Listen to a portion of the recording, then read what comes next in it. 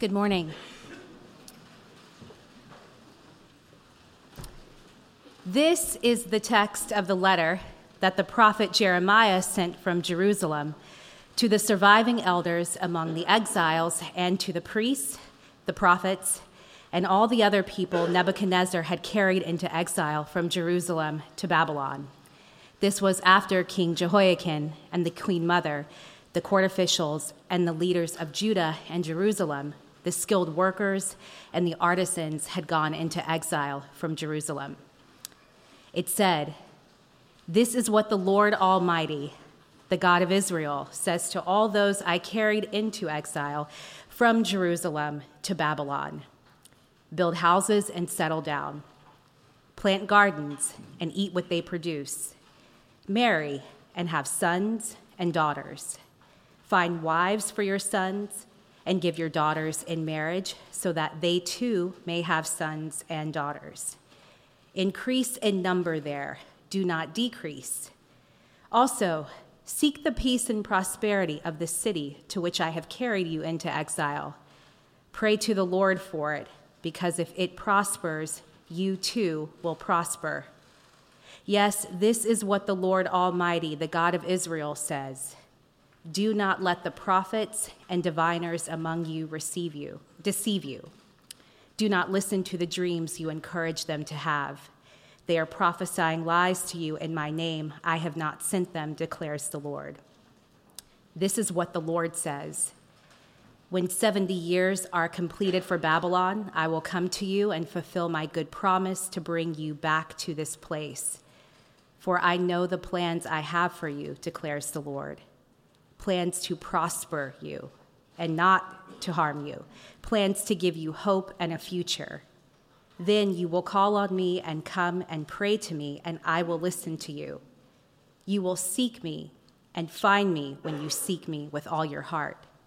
I will be found by you, declares the Lord, and will bring you back from captivity.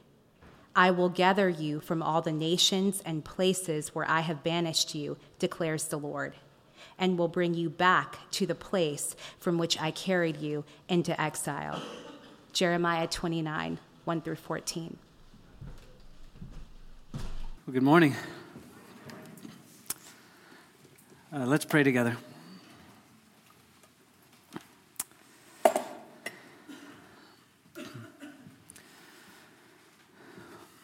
Father, thank you. Thank you for your love. Thank you for your words. Thank you for your actions. Thank you that you care so much about our everyday lives, that you don't leave us to ourselves, but you intervene. And I ask today that you would intervene again. God, we don't just need it once in history. We need it all the time. And so intervene again now. Take over. Speak through me your word to these your sons and daughters. Pray in Christ's name. Amen. The words of Christ were this in John chapter 8, that if the Son has set you free, you will be truly free. That's how we started this Live Free sermon series just a couple of months ago. That's how we're going to continue this Live Free sermon series, focusing on how God wants to set you free from all of the addictions and the cycles of sin and the habits that hinder you from living the life He's called you to. And He wants to walk with you through the mess of this life so you can find freedom on the other side. But He also wants you to stay free. And it's that last idea that I have wrestled with so much personally as I have considered how I can help you, but also how I can carry out that passage myself. How do you stay free? When God sets you free from something and He finally gives you the joy and the peace that is found in His presence, so you no longer run to old ways of living, old ideas, but you finally live and experience what He's always designed for you, how do you stay in it? because it's hard. It's hard to stay in it, not just for a day, but even for hours, right? It is a consistent fight. And it makes sense when you consider it as an ongoing, everlasting fight because of what you are warring against. You're warring against old patterns of living that you have developed over years, over daily waking up and doing the same thing over and over and over again. So it would make sense that you would have to combat that with that level of intensity, that level of warfare, that level of engagement if you were going to consistently walk in freedom. And I think what God has really impressed upon me is that when it comes to addictions or generational lies or cycles of thought, if you want to have victory, you have to recognize the reality that you're at war. And over the last few weeks, it's become clear that we are in the midst of wartime, even though we're not always in the intensity of the battle. That your spiritual soul is at war for whether you're going to have freedom or whether you're going to live in captivity. And you need to know that you should always be fighting. You should always have the mentality of war. And what I mean by that is you may not always feel the level of intensity of trying to overcome something that is oppressing you in the moment. But if you don't understand that it's just around the corner, ready to oppress you, you're not on edge, you're not ready to the point where when it comes, that you can push back against what is fighting against you. We are at war, and we're always fighting. And there will be victories, but there will also be setbacks. And if we don't recognize that in the midst of victory, we will find ourselves immediately after victory and vulnerability to the same thing we just overcame, we will lose again and again and again. And so the thing that we've been set free from will come back around as a cycle to see if it can bring us back into bondage, if we are not ready for the fight. The other thing about victory is that you can't let these small losses become major defeats. That as you're fighting, as something's warring against you, maybe you have that one small lie. Maybe you have that moment of anger. Maybe you have that moment where you say, I know I shouldn't, but I'm still going to. Just because you had that moment doesn't mean that it needs to be the path that you continue to walk down. So you have a small loss that can become a major defeat if you do not confront it immediately. Small losses can no longer crush you if you know that you're fighting for victory. And so we can't let those setbacks just become what we settle into. But I also just want to encourage you to celebrate the small victories. Celebrate the small victories. That you finally faced the thing that held you back. That's victory. That you didn't react to your boss or your spouse or your kid the same way as you did yesterday. Small victories. It is small victories that lead to great wins. But how do you live in a wartime mentality? How do you stay free and walk perpetually into ever-increasing, never-decreasing victory? I think what the scriptures continue to say is it's this idea of submission. Specifically, what are you choosing to take in your mind and in your heart to submit to and to trust in? Is it God Almighty, His ways, His truth, His view over you? Or is it your default, your regular norms? What are you submitting to?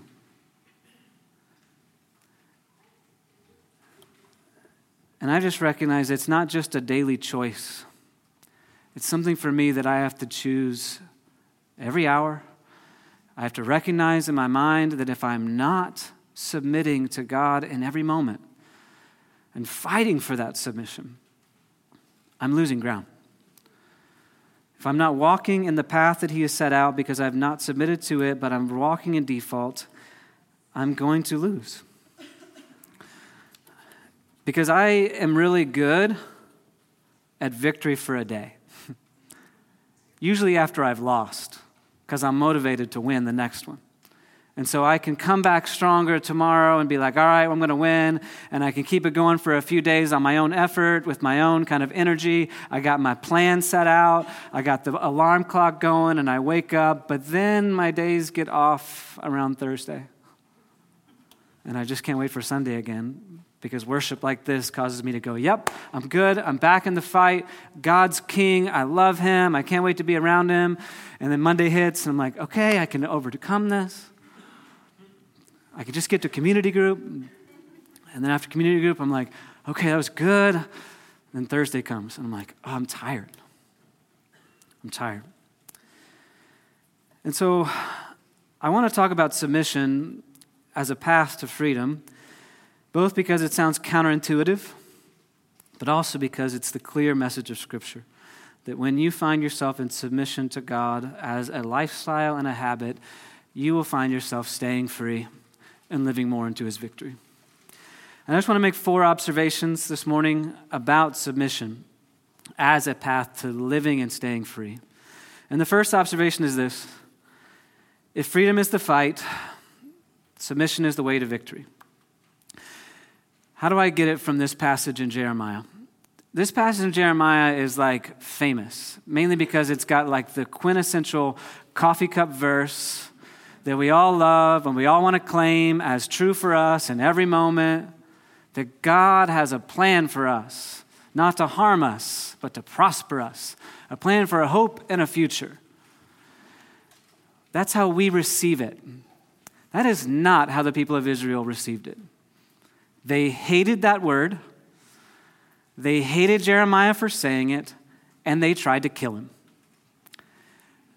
Chapter 29 is the culmination of 4 chapters where Jeremiah is confronting false prophets who are not speaking on behalf of God in the midst of difficult circumstances for the people of Israel, where Israel has just been taken over by Babylon. All of their leaders, their prophets, their king and queen, their great wise men and women have been taken from them and taken into captivity in Babylon, and they are looking at God going, what happened? Why is God doing this? And what do I have to do to get out of this circumstance? And they have these prophets that come and say, don't worry. It's totally fine that you're in captivity. It's actually just going to end in a couple years. Just wait. And Jeremiah comes and says, they're liars. They have no idea what they're talking about. Hide your wife, hide your kids. It's time to get to war. And he comes in with this word, and they reject him. They bring him before the courts to actually kill him. And then in chapter 27, God speaks to Jeremiah and says, I want you to become a living art piece that is prophetic to the people, that when they see you, they understand what I'm doing. He says, create a yoke around your neck and walk around with it and tell them that I have chosen Nebuchadnezzar, that I have chosen Babylon to come and to overcome you because of your rebellion, that over a course of many years, you will turn your heart back to me and you will begin to depend upon me instead of earthly kings and earthly leaders. You will come back to me as God and depend on me alone. If you see that this is the yoke that I've now put upon Israel, Nebuchadnezzar and Babylon, take that yoke upon you. Submit to his leadership and to what I am doing on a grand scale. How does that sound to everybody? Not fun. Even in our own political system, it doesn't sound fun. And so the prophets walk up to Jeremiah one day and they break that yoke. And they look around to everybody that's watching and they say, what I have just done to Jeremiah, God is going to do to Nebuchadnezzar. And then Jeremiah, after going to seek God and going, is he right or am I right? Jeremiah says this in chapter 28. Sometime after the prophet Hananiah had broken the yoke bars from off the neck of Jeremiah the prophet, the word of the Lord came to Jeremiah. Go, tell Hananiah, thus says the Lord, you have broken wooden bars, but you have made in their place bars of iron. For thus says the Lord of hosts, the God of Israel, I have put upon the neck of all these nations an iron yoke to serve Nebuchadnezzar, king of Babylon, and they shall serve him. For I have given him even the beasts of the field. And Jeremiah the prophet said to the prophet Hananiah, listen, Hananiah, the Lord has not sent you, and you have made this people trust in a lie. Therefore, thus says the Lord, behold, I will remove you from the face of the earth. This year you shall die, because you have uttered rebellion against the Lord. In that same year, in the 7th month, the prophet Hananiah died. Well, that went well for Hananiah. The same goes well for us when we don't submit to the word of the Lord. If we want to choose a path of shortcuts to get to the success, to get to the joy and peace that's temporary and momentary, we will find death. You and I have all chosen shortcuts. We've all turned to the easy, natural path that we think is going to satisfy, and at the end, on the other side of it, it's just death. It's emotional, it's social, our relationships fall apart, all because we choose shortcuts to freedom instead of submitting to God's ways and plans for freedom. Shortcuts always backfire. And so the question that I have for you is, what shortcuts are you submitting to? And there's a few shortcuts that I want to confront that you may not even recognize because they just have saturated and permeated your body and your mind. The first are generational patterns. Generational patterns, things that you have inherited from your family as normal living. Maybe they've even been spoken over you by your parents as this is what you should think, this is how you should live, this is what your life should be about. Generational patterns. Generational patterns can either be blessings. God says that the blessings of generations can go on into eternity, that you can have a blessing over you. And each of us have parents that have blessed us in some ways, even the bad ones. You've been blessed in some way. But there are other things that your parents, that we as parents say and do, and that our lifestyle that become generational curses that are actually holding people captive and holding people back.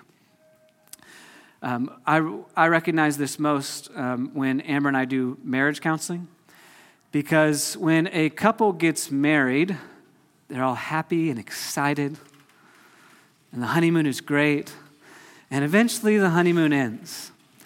And what they begin to realize is that they didn't just marry one person, two individuals didn't come together, two families came together. And there is a default way of living as a family in your home that you revert back to after you're done trying to impress the person sleeping next to you. And then they don't line up, which doesn't make any sense. They should think exactly the way I should think. This should be how we live every weekend and every night.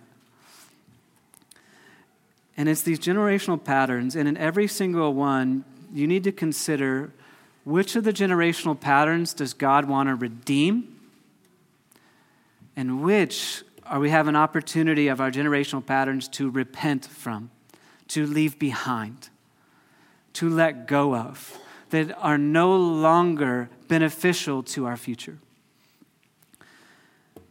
What are the generational lies and patterns and norms that you have been living into that are no longer serving you because they never served God in the first place? God told Abraham, leave your family behind. The message of marriage is that you leave your family behind and you cling to your spouse. There are aspects of everything in your family, there are parts of it that you will have to leave behind. What generational patterns, what generational lies, what generational curses need to be broken? Need to be broken today. They don't need to be something that you just are like, well, one day, maybe when we have a little bit more time in our family schedule, a little bit more less stress, then I can deal with it. God says, why? Why? Why would you let wooden bars or iron bars continue to stay on you? What does he want to break? The second is just societal norms. There are societal norms that we become so saturated with that it just becomes what you do. Because you do it for the gram, right? Instagram and social media are the easiest things to see. Societal norms that society says this is an acceptable way of living and this is not, and you must bend the knee to society, not to your Savior. And in doing so, hear me, I am the least of the ones that want to be anti-culture. Culture's not the enemy. But there are things behind certain societal norms that are not of God. And so we need to have lenses and filters, the way that we take our pictures, on societal norms, that our lenses would be the eyes of God, seeing what the world believes and asking, is this of God? If it's of God, join in that. But if it's not of God, we have to reject it.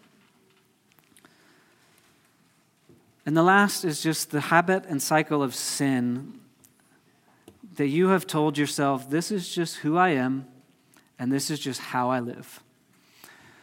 God does not see you as your cycle of sin. He sees you as his son and daughter free, because the Son, Jesus Christ, has set you free.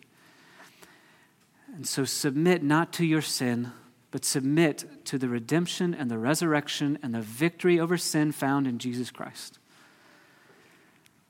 And in Christ, we see that submission was the way to victory. Every day, he submitted to the Father's will, showing that submitting to what the Father was doing and joining what the Father was doing inside the culture he was in caused victory and healing and freedom for others. Shalom, peace and prosperity, wholeness. That's what he saw happen over and over and over again. And then he submitted to the Father's will to die on the cross. We find him going, I don't want to do this. Find him just the way you find yourself at times going, I don't want to follow your will. I don't want to follow your ways. I'd rather reject this. Is there another cup? Is there another way? Is there another temporary pleasure I can run to? But then eventually Jesus says, not my will, but your will be done. And he lays his life down, and that in death, victory is achieved. It's counterintuitive. It doesn't always make sense, except with God.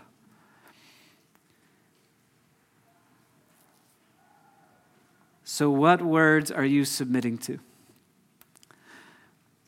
God invites you to submit to his words instead of lies that sound comfortable. So how do you discern? How do you know if it's of God or not? I've heard that question so much because I have said so often, I hear from God. Here Hananiah says, this is the word of the Lord. And Jeremiah says, this is the word of the Lord. How do you know what is the word of the Lord? Well, there's no formula. But we do have the Spirit, we have evidence, and we have community. And we should not ignore any of those three when we try to discern what is the word of the Lord. Jeremiah sends this letter to the exiles, but they also heard what Hananiah was saying. And yet we get to read when Daniel hears the word of Jeremiah that he says, this is true. There was a spirit that he and Jeremiah had both submitted to the Lord, and because of that, they both were able to confirm that's God's word. The Holy Spirit has been given to each of us to be able to confirm it. But when each of our confirmations are in conflict, God says there's more to the story. And the first is evidence. The first round of evidence that you want to seek is the actual literal word of God in the Bible to say, is this like God? Does it sound like him? Does God do these things? Does he speak this way? But the second round of evidence is just fruit. What fruit is it actually bearing? Is it coming to pass or not? And sometimes that takes time. Ananias said, it's going to be 2 years. Jeremiah was like, maybe 70? And so sometimes it takes time. But in our day right now, we're not patient. We're not patient to let a word go forth and see if it actually bears any fruit. We're not patient to say it could be or it could not be. Let's see what happens. See, Acts chapter 4 has become something that is so meaningful in my life because in Acts chapter 4, there's this story where John and James, I think it's Peter, I don't know, two of the disciples, so important to me, two of the disciples heal a guy, they get arrested, and they get called before the religious leaders. The religious leaders are like, we're going to kill you for healing someone, as religious people do. And then they begin to debate, what should we do with them? And Caiaphas, the high priest, stands up and says, if this is of God, there is nothing you can do. Because God always wins. And if it's not of God, it'll just fade and die, just like all the rest. Spirit, evidence, but then community. None of us are solo Christians. You're individually standing before God, but we are collectively, LMCC, as a church, as a community, in your small group, standing before God together. And this is freeing for you, not something that holds you back. See, sometimes we're afraid to share with our community because we may either, one, sound like we're crazy, or two, they may contradict what we're saying.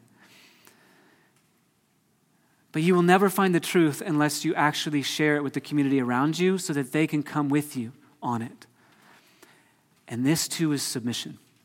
Because you are not submitting to your own ideas of what God wants to do and what God wants to say to you, but you are submitting to a people that will confirm this is of God, let's go this way. Conviction must be governed by consensus. That if we hear the word of the Lord, we must submit it to other people so that they will confirm it. And sometimes it sounds crazy. And sometimes we have to go and fight and discuss and pray until we finally get the answer. It is always worth it, no matter how slow it is. This is a chance for our rebellious hearts to become soft. That we would no longer believe in pride that you and I know better than God, and you and I know better than the people of God and the Word of God. Submission is the way to victory as we fight for freedom. I didn't think I was going to go as long on that one, so let's speed up the other three. The second observation is this.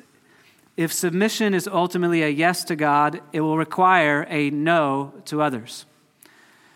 If submission is a yes to God, it will require a no to others. I mentioned Daniel. When he hears the word of Jeremiah, he's the one that gets taken into captivity. And he has to submit ultimately to God, even though he has been brought into Babylon. And the Babylonian discipleship process was to dominate a kingdom and then overcome them by training their leaders to think like the Babylonians.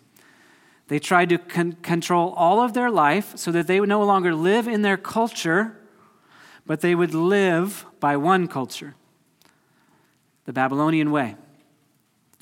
And everything, and how you think, how you live, and how you eat. So the first thing we read in Daniel chapter 1 is about a choice of menus. That there was a way that the king ate that he wanted every one of his leaders and wise men and women to do and follow. And Daniel says, that's not what God has called me as a Jew to do for my body. And so with food, he goes and appeals to the leadership around him and says, instead of me eating the way the king eats, let me eat the way God tells me to eat. Doesn't that just seem mundane? Doesn't it seem less important than other ideas or way to think or what to love? And yet, it's in the mundane, when you submit in obedience, that you're ready for the major things to submit in obedience. And all he says is, he makes an appeal to leaders, and he says, instead of the king's food, give me vegetables and water. And the Daniel diet was born. And they say, well, this is not the way we've done it. And he says, well, just test us for 10 days and just see what happens. And after 10 days, they were healthier, they were stronger, they were more attuned mentally than the others around them. And so they continued to eat that way. And then when they were finally brought before the king to prove whether or not they could be leaders in the kingdom, it says that Daniel and his colleagues that were from Israel that ate this way were 10 times smarter and stronger and more able than the people around him. 10 times. See, if submission never becomes public, it never becomes powerful. We treat religion as this private act. Privately, you have a heart that submits to God, but that means nothing if publicly you reject him. If he presses upon you something that seems mundane, the way you live, the way you work, how you rest, when you're going to be available for work, when you're going to be available to do other things for people, he speaks to you in private so that you would live differently in public. And so he's asking for a private yes to be lived out publicly before others. In every way, the mundane to the major things, because we are so familiar with Daniel in the lion's den, but that was born with what Daniel ate in Daniel chapter 1. He was able to endure the lion's den and to say no to bowing and worship to the king of Babylon and say, I only have one king, and that's God. Even if it costs me my life, my job, everything, I submit to God. And the lion's den was filled with taunts and threats. Are you really ready to die for Christ? Are you really ready to die for your God? Are you really ready to lay it all down for him no matter what the cost? But when you trust in God, we see in Daniel and the lion's den that there's no teeth. He literally shuts the mouth of the lions. And that's how God gets the glory. So the king runs to the lion's den and says, Daniel, tell me that your God gave you victory. See, when we do public submission to God, God begins to get glorified and his victory begins to advance in this city. That's what he's asking of us. So what simple act of obedience do you need to say yes to for God? One of the most private that we're going to be talking about in a few weeks is giving. I bring it up not because we're like, oh, we need money, please give us money. God's been gracious and generous to us, and I trust that he will continue to. I bring it up because it's an act of obedience in your own heart that no one else sees. And there's an aspect where that might be a clear picture of what else no one else sees that you haven't fully submitted to God. Is it where you go to for pleasure? Is it where you go to for affirmation? What is the simple act of obedience that you need to trust and submit to God on? And then how does that manifest itself publicly? Where is the connection? Submission is a yes to God. It will require a no to others over time. Now, speaking of others, the third observation is that others are given to us as a practice for submission to God. Others are given to us as a practice for submission to God. And this is where societal structures and the people around us that offend us, and we're still supposed to submit to them, cause challenges and conflict and a tension in our minds. But we see in Daniel a willingness to say, God appoints kings. And so in this moment, I'm asked to submit to this. We see similar language in the New Testament with Paul, but he begins to make it more relational than political. And so Paul in 1 Corinthians chapter 9 talks about how to use your freedom.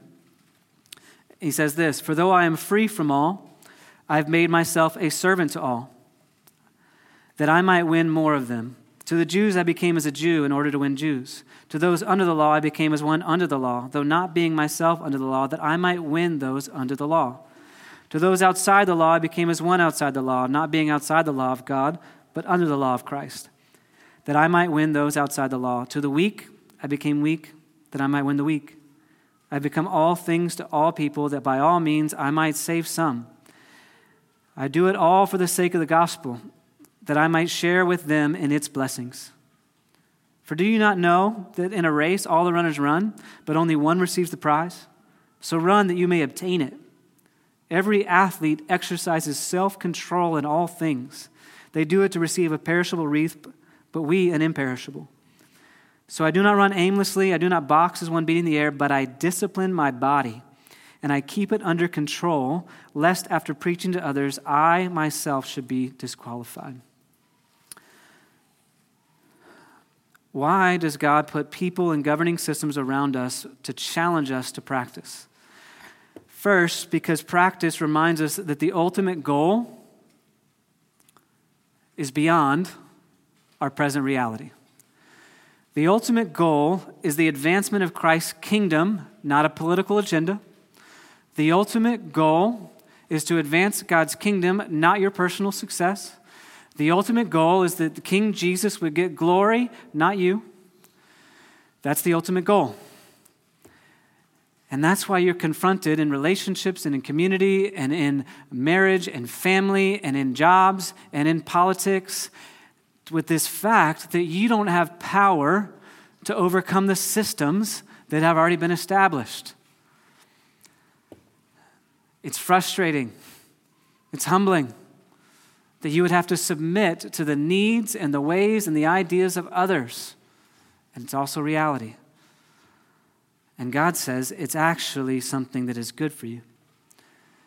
That if you would learn to submit, if you would learn to trust me and what I've established. Now hear me. Please be careful not to equate the issues of injustice that you currently see or that our country has experienced with the issues that he is speaking to right here in the scriptures. They're not equivalent, so don't make that leap. Because there is no formula. This is not an always mandate that you should submit to systems of governance no matter what.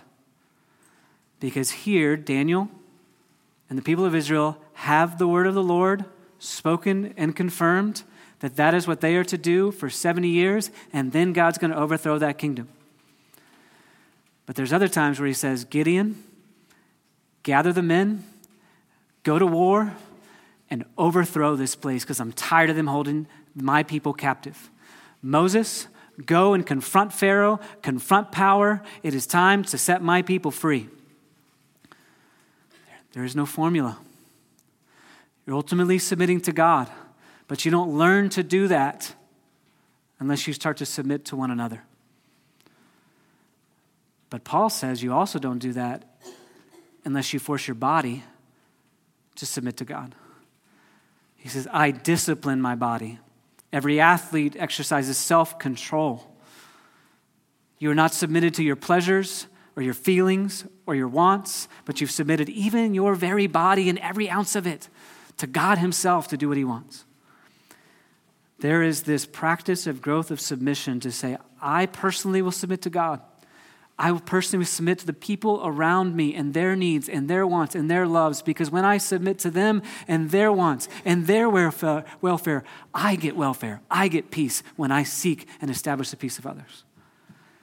He gives us so many chances to practice so that you would have victory when it matters. So many relationships that you would say, what is your need and how I become all things to all people? How do I seek the good of others? And this is where the fourth observation comes into play. Submission requires a plan if it's ever going to lead to sustainable freedom. Submission requires a plan if it's ever going to lead to sustainable freedom. The word of Jeremiah isn't just, hey, just submit to the king and do what he says. The word of Jeremiah is build houses, live in them the way God has called you. Plant gardens, be fruitful, multiply, bless, because in doing so, you will be blessed. It's a simple word of faithfulness. Faithful where he's planted you. Faithful where he's placed you. Faithful in the ways of God where he's put you. That's just a renewing of the covenant and the mandate that God has always spoken to his people. Establish homes that are healthy and vibrant.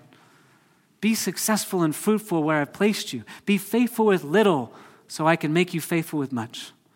Show me I can trust you with where I've put you.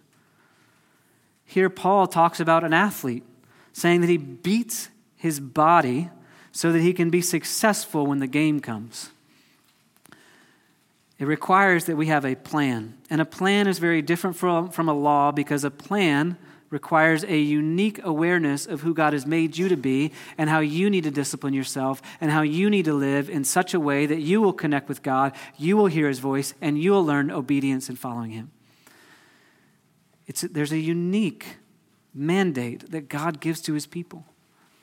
But Paul understood, in all humility, he had a good estimation of his own intellect. He had a good estimation of the needs of others.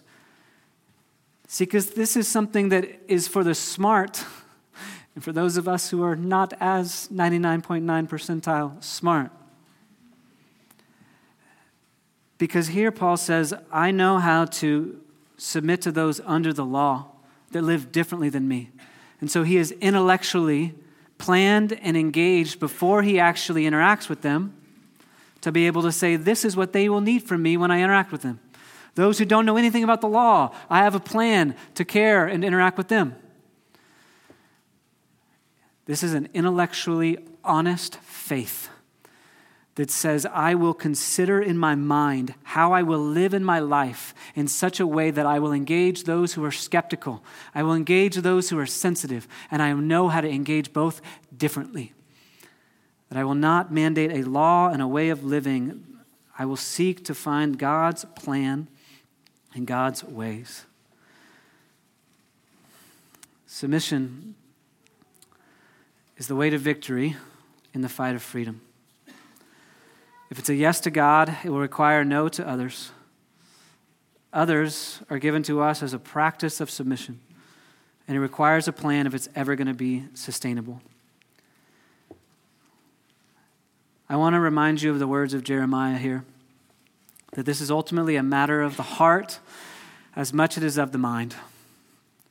He says, if you seek me with all of your heart, you will find me.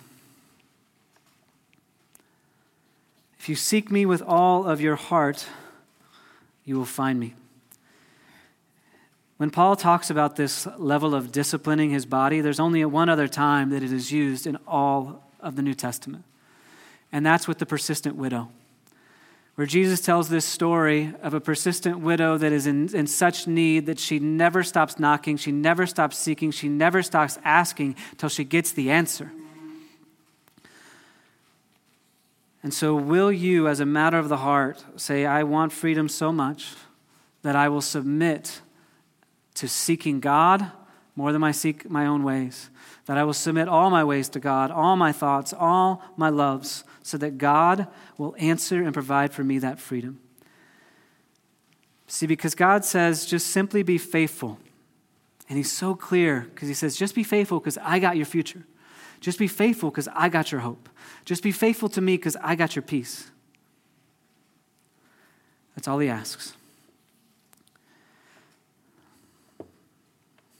Church, how do you stay free?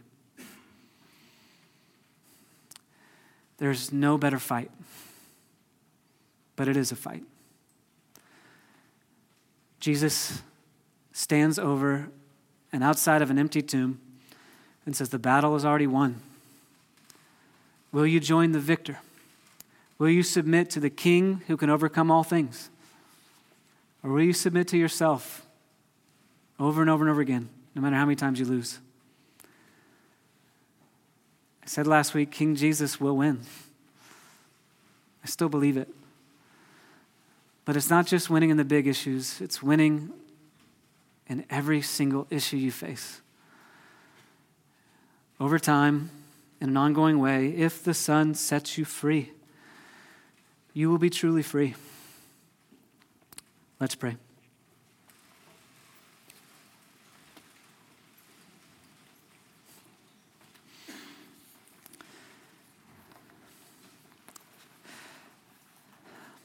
Father, I wish I could conjure up freedom. I wish I could cast spells that would create freedom in every moment for myself and for this body. I wish I had that power. And on my own, I do not. But thanks be to God that Jesus, you saw us powerless, you saw us weak, and you became weak on our behalf so that the strength of your victory would become the strength for our victory. So, Spirit, come and set people free. Come and give us the power to live in freedom, to be truly free, to break the chains that have existed for generations, to break the chains that we have chosen, to break the chains that feel like we'll never be free. Let freedom fall by your work, Holy Spirit, for where you are, there is freedom. So come and grant freedom now. In Christ's name, amen. Now we're going to enter into a time of response where we're going to continue to worship. Worship itself is a submission of your voice, whether it's good or bad, to the one who deserves it, to the one who has earned it. To declare with your full body in song, songs of victory, songs of hope, songs of triumph. And as we sing, prison walls come down. So as we sing, there will be a chance for you to receive communion, where the brokenness of Christ was done for your brokenness to heal. The blood was shed for your sin that you would be cleansed and free forever. So if you believe, come and receive. But I mentioned that there are generational patterns. There are lies that you've submitted to. It's time for freedom. It's time for freedom again. And so we have people in the back to pray for you, that the power of God through the Holy Spirit and the prayers of his people would come upon you and would overwhelm you in whatever way God wants to, so that you would have freedom. Freedom to walk tomorrow, freedom to walk the next day, freedom to believe and to live free. So whatever you need, let's worship and sing, and let's seek God with our whole heart. Do it now.